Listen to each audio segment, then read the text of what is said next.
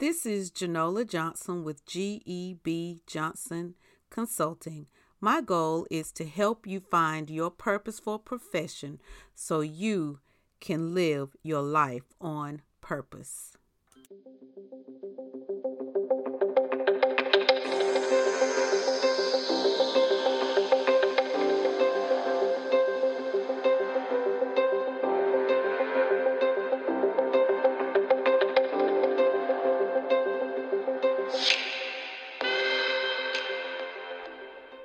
Hello, my name is Janola Johnson, and I am very passionate about helping people find their purposeful careers.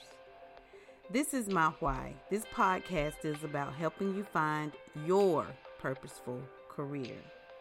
My background is a public school teacher, and I wanted another career besides teaching in public school. And I found it very difficult to find something else, as well as the playing field had changed drastically from the first time I started in this career. I knew that if I was having difficulties, that other people were having difficulties as well. So I joined some Facebook groups, and I noticed that a lot of people were having the same problems that I was having. How to update your resume? Do you have to turn in a cover letter? Do I have to change my resume every time I turn in a new job application? Do I even want to be an employee anymore?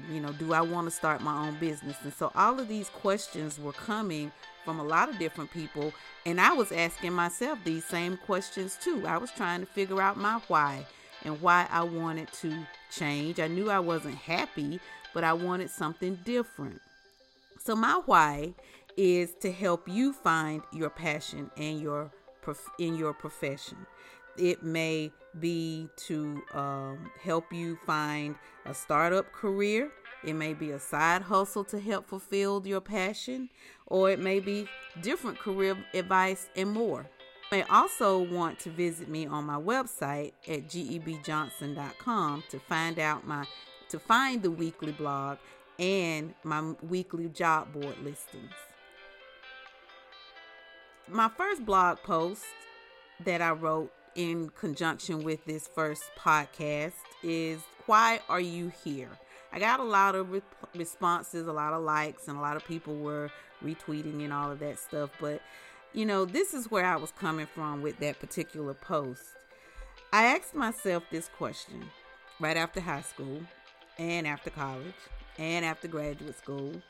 And although God continued to give me answers, I kind of listened, and sometimes I didn't. And sometimes I got into situations that I wasn't so happy, and sometimes I got into situations that I was very happy. But about in my mid-30s, I have a spouse and with kids by now, I had to really try to figure it out. And by my 40s, I really knew I had to do something, because I knew I had another purpose for being on this earth. I felt kind of bad because I had children ages 10 to 13 at the time, and their mom didn't even know what she wanted to do, and this was ridiculous. And so, how do you expect other people to kind of know, was my question. So I tried everything, and I mean everything. So let's start. I started with MLMs, which is the multi-level marketing. And, if you can do that, fine. I did not find it that profitable for me, especially some of the niches. I tried it the first time in college with Avon, which did not work. Pampered Chef, I enjoyed selling Pampered Chef. I was very successful at it. I can't even remember why I stopped. But, I really do like their products. My husband and I actually both tried Primerica, and we still use some of their products today. And I think that that's a very good company as well. But again, there were things and events in our lives that we could not continue to work with Primerica as well. And then I tried Mary Kay by myself. I will tell you this. All of these multi-level marketing organizations have positives and negatives. The positive side, you will get all the marketing training you will ever need. The negative side is you are always in a meeting. I remember when I was with Mary Kay, I was trying to get into bed. It was about almost 10 o'clock. I was trying to get a bath. I was literally on a phone call on speakerphone. My side was muted, trying to get my bath so that I can get into bed to go to work the next morning. And then on Saturdays we had meetings, and I'm thinking, when do I have time to sell Mary Kay if I'm always in a meeting? So, for me, multi-level marketing did not work. It is a great business if you want to start. They usually have very low startup costs, and they have tons of training and support. It's always support there. So, if that's how you want to start, by all means, I would suggest choose something that you would buy yourself and then start selling that item. I also started a nonprofit, which, I still have to this day. That was very encouraging. And I used a business coach, and I wrote grants for it, and it has been very fulfilling. Although I do want something more. Nonprofits, they take a lot of emotional energy away from you. So, I don't mind that, but I wanted something in more of, my passion. So I became an indie writer, which means that you are a self-published, independent publisher. And, that's great for passive income because, once you write the story and you publish it, you do have to continue to market it. But, you don't have to continue to write unless you choose to. So, these are a few of the things that I actually did try when I was trying to figure out my why.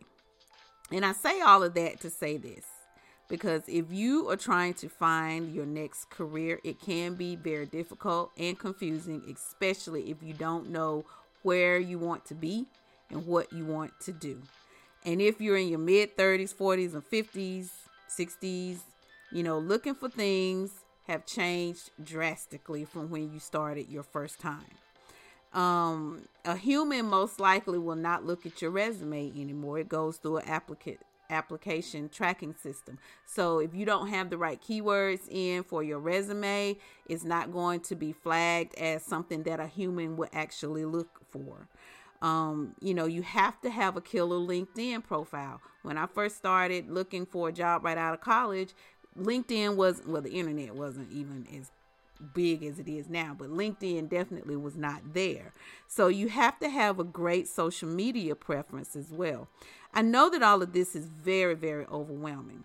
And so what I did was, one of the things that I wanted to share with you is I created a resume tips ebook that goes through all of the things that you needed to do for your resume. There's nothing in there about your cover letter. There's nothing in there about LinkedIn. It's only for the resume part. I have information in there if you're just graduating from college, and then even for the more experienced people, because sometimes people have a lot of experience, especially if you're in your late 50s or 60s. You have tons of years of experience that you've done. Well, if you're still trying to compete against someone who's in their mid 20s to early 30s, obviously that's going to be difficult. You can't put everything on your resume. So I have tips and ideas to help you with all of that as well.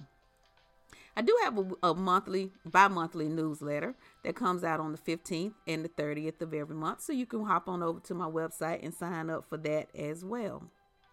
So I'm so excited that this is my very first podcast. I would like for you to continue to join me on Mondays to, so I can discuss with you what I was thinking with my previous Friday's blog posts.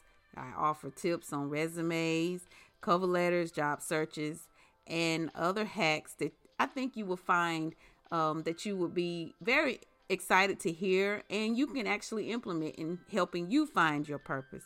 I look forward to serving you so that you can be the best version you can be. Please subscribe to this podcast so I can continue to bring value to you weekly. Follow me on Twitter, Instagram, and Facebook at GEB Johnson. Bye, guys.